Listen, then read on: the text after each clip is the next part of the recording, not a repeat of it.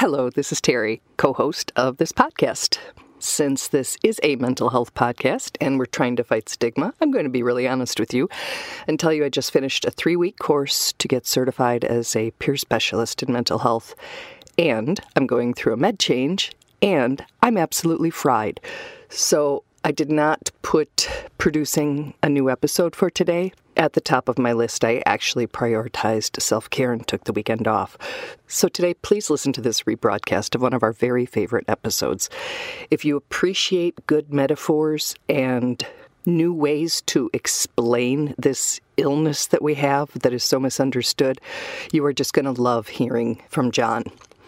So we will be back with new episodes next week. We're going to be talking about depression in children and how that presents and what we as adults can do to recognize those signs and get and give the support that children need to be healthy, and also what we need to do for ourselves if we are caring for a child, particularly our own, who has a mental health challenge, because that can be really hard. So I thank you for your understanding of me actually prioritizing my own mental health this week, and look forward to bringing new information next week. Please take care of yourselves.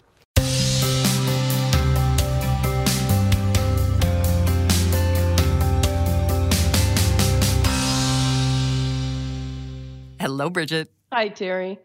We said last week that we would be making a big announcement, and today is the day. After learning of this podcast and knowing the power of shared stories of struggle, resilience, and hope, Mental Health America of Wisconsin is partnering with Giving Voice to Depression, ensuring that our weekly podcasts and daily social media outreach efforts can continue for at least another full year. Yay. Well, still and always grateful for the grants we've received to date. This is the first time we've had the luxury of focusing solely on our mission without having to also worry about how to meet expenses and continue the work we are so blessed to be able to do. It is with deep gratitude and a large measure of relief that we'll continue to collect, produce, and post intimate, reassuring, and educational conversations with the wonderful people who step up to share their lived experiences. It is peer support in the comfort and privacy of your own headphones. This week's guest is a listener of the podcast, and he wrote to us a few weeks ago from the link on our website to say how deeply our guests' stories resonate with him and how their experiences with depression closely mirror the threads of his own tapestry. John says he's been inspired by those stories to tell his own, to set aside what he names as the shame, embarrassment, guilt, and a host of other feelings that he probably hasn't identified yet. His story starts in adolescence, as so many of ours do. My first bout of depression hit when I was a teenager. I grew up in a prominent religious family, or at least prominent within our church. And there was always an expectation that the right image be set to the outside world. And so, typical teenage stuff hit, and trying to set that same image felt a bit restricting, and like I couldn't be myself to the outside world, and felt isolating. Mm-hmm. And I think I was able to pull off a brave face during the day, but at night when I would retreat to my room, I would just basically be screaming into my pillow, feeling completely alone, and felt like I didn't have anywhere to turn, and it was just a really, really dark time. It sounds absolutely awful. How were you able to get from that stage to somewhere you could get help, or you could be yourself a bit more in public? Did you? Yes, but I didn't really take any active steps to get treatment until this last year. And I'm age 46, so it's been quite a long period where depression's sort of been in my background with varying levels of intensity. Wow. So you're a teenager screaming in your pillow, feeling isolated and alone. and now you just recently got help for the first time. What'd you do in all those years in between? I drank a lot. I guess with like a lot of people with a mental illness, I turned to self-medication, and my drug of choice was alcohol. I don't want to paint it like, every moment was miserable. Oh, no. But yeah, the times that were bad was only made worse by trying to drink it away. What stopped you from going to a doctor or a therapist or telling someone during all those years? Well,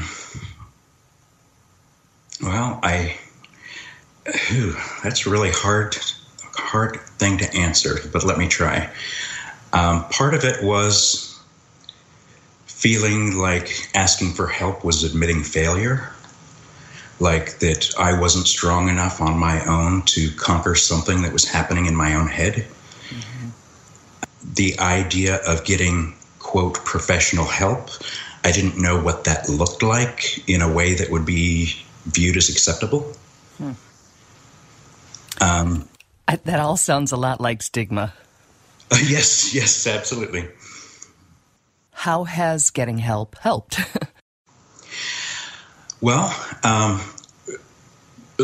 let me clarify Please. One thing. I actually did go on antidepressants about 8 years ago. Okay. And I have since gotten off of those because I was just on it for too long. So I did get help with medication alone, and that certainly got me over a hump, but I was still self-medicating, and I didn't take any further steps to sort of work on myself, to really delve more into what depression was, being more open about it, and really trying to do more to figure it out has only come in the last year.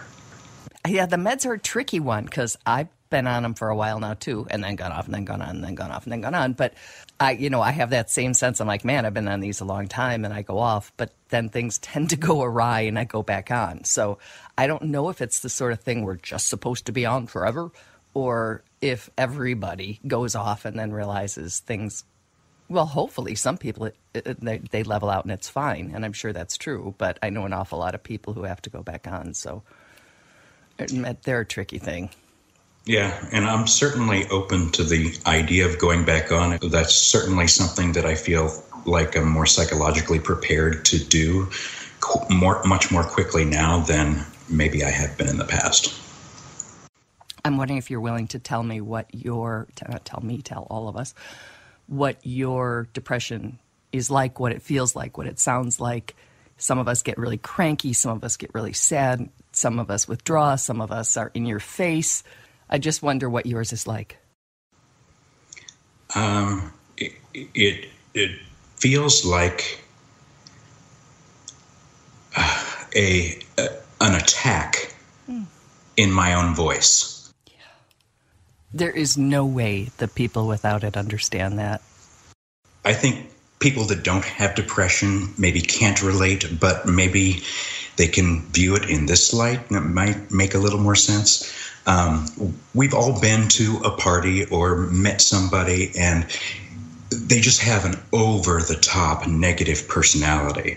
And 5 minutes into the conversation, your mood is starting to be affected. You're looking at your watch. You're trying to figure out some excuse to get the hell out of here.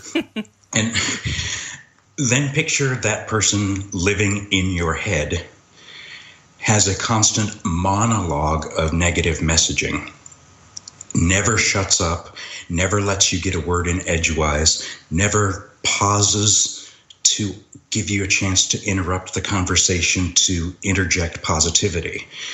And it does so in the most diabolical way. It learns to speak in your own voice, learns to speak in first person with its sole goal to eradicate your self-worth and eliminate all traces of hope so that it has the opportunity to grow.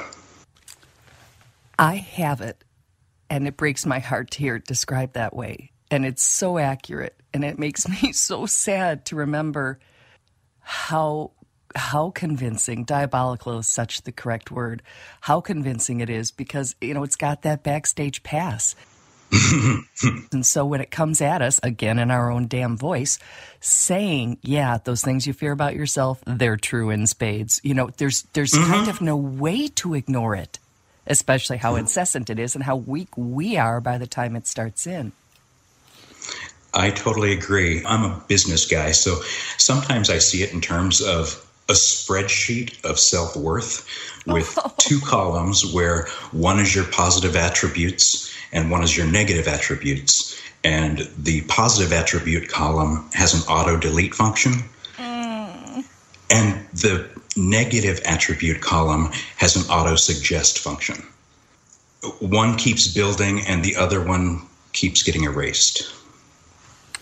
Oh, that's why I wanted to talk to you, because somebody will respond to a description from one person and someone else will relate to one from another. So I'm always really grateful when someone describes the experience in a way that I know is visceral, that somebody will really get. Oh, I hate it. I just hate depression. One of the reasons why I reached out to you, and I didn't reach out to anybody else, even though there have been a few other influences as well in this journey, is that, I've done a lot of reading about depression, but there's something about hearing another person's story and just hearing them speak out loud that for me was just like such a breath of fresh air, because I kept relating to each of your guests in a deeply personal way.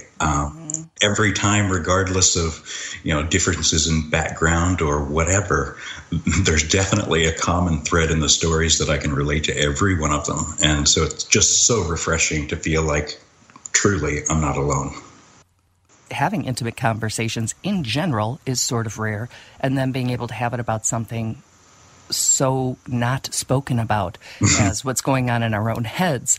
So I'm like, yeah, that's what, because it's the same as if we were talking about chicken pox, and you say, oh, mine was really itchy. And I go, mine was too.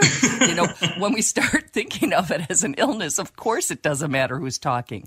We have the same thing. And while it manifests differently in everybody, there's also got to be all that commonality. So I'm really grateful that you have lent your voice to this pool of people who are willing to do that so that other people at home listening or wherever they are listening know that they're not alone and know that they're not freaks. Oh, happy to do it. Is there anything you can say to somebody listening that will let them know and maybe believe, since it's coming from someone who's been there, that that dark place doesn't last forever and that the bottom isn't the end? Yeah, so for anyone going through depression who feels like there is no end. I'm sorry, my friend, that you're going through that.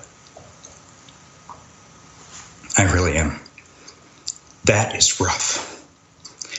But this time, no matter how long it is, will end. There is light at the end of the tunnel. You can do it. You are strong. Did that really choke you up? It did. Yeah, I've got tears and I'm sniffling a little bit. Oh, John, that is the best description of depression that I've ever heard. Depression is an attack in your own voice. When he said, then picture that person living in your head, it's like, oh, and I loved the spreadsheet of self-worth. I hate the spreadsheet of self-worth. I hate the spreadsheet of self-worth, too. I like the metaphor because it helps you understand it, but yes, I also hate it. And that the goal is to eradicate your self-worth and hope. And wow. That's what it is. It's such an insidious... I agree. And I really want to personally thank John for trusting us with his first public conversation about his depression. Mm-hmm. That was a hell of a debut. John has started his own YouTube channel called Cleaning Warrior, about working together to clean up this messy life, including our mental health. And we'll, of course, link to that. Excellent. And once again, we want to thank Mental Health America Wisconsin for partnering with us so that we can keep bringing you these stories for at least another year. It is something we have worked toward for the past 2.5, and it is a great relief and greatly appreciated and so important to continue this mission. It really is, and it allows us to just sort of exhale and, settle in even deeper roots to our commitment and our mission. And we can eat. Yay, food. Yeah. Yes. So thank you. And thanks for your patience, Bridget, waiting for funding. I love you, Terry. I love you too, hon. We truly hope that our podcast brings a little more understanding, helps you better articulate your experience of depression, or better understand how to support someone else's. We invite you to join us for daily posts on the Giving Voice to Depression Facebook page and on Twitter and Instagram at Voice Depression. It is a comfort to be among fellow travelers on depression's dark road. And remember, if you're struggling, speak up. If someone else is, listen up.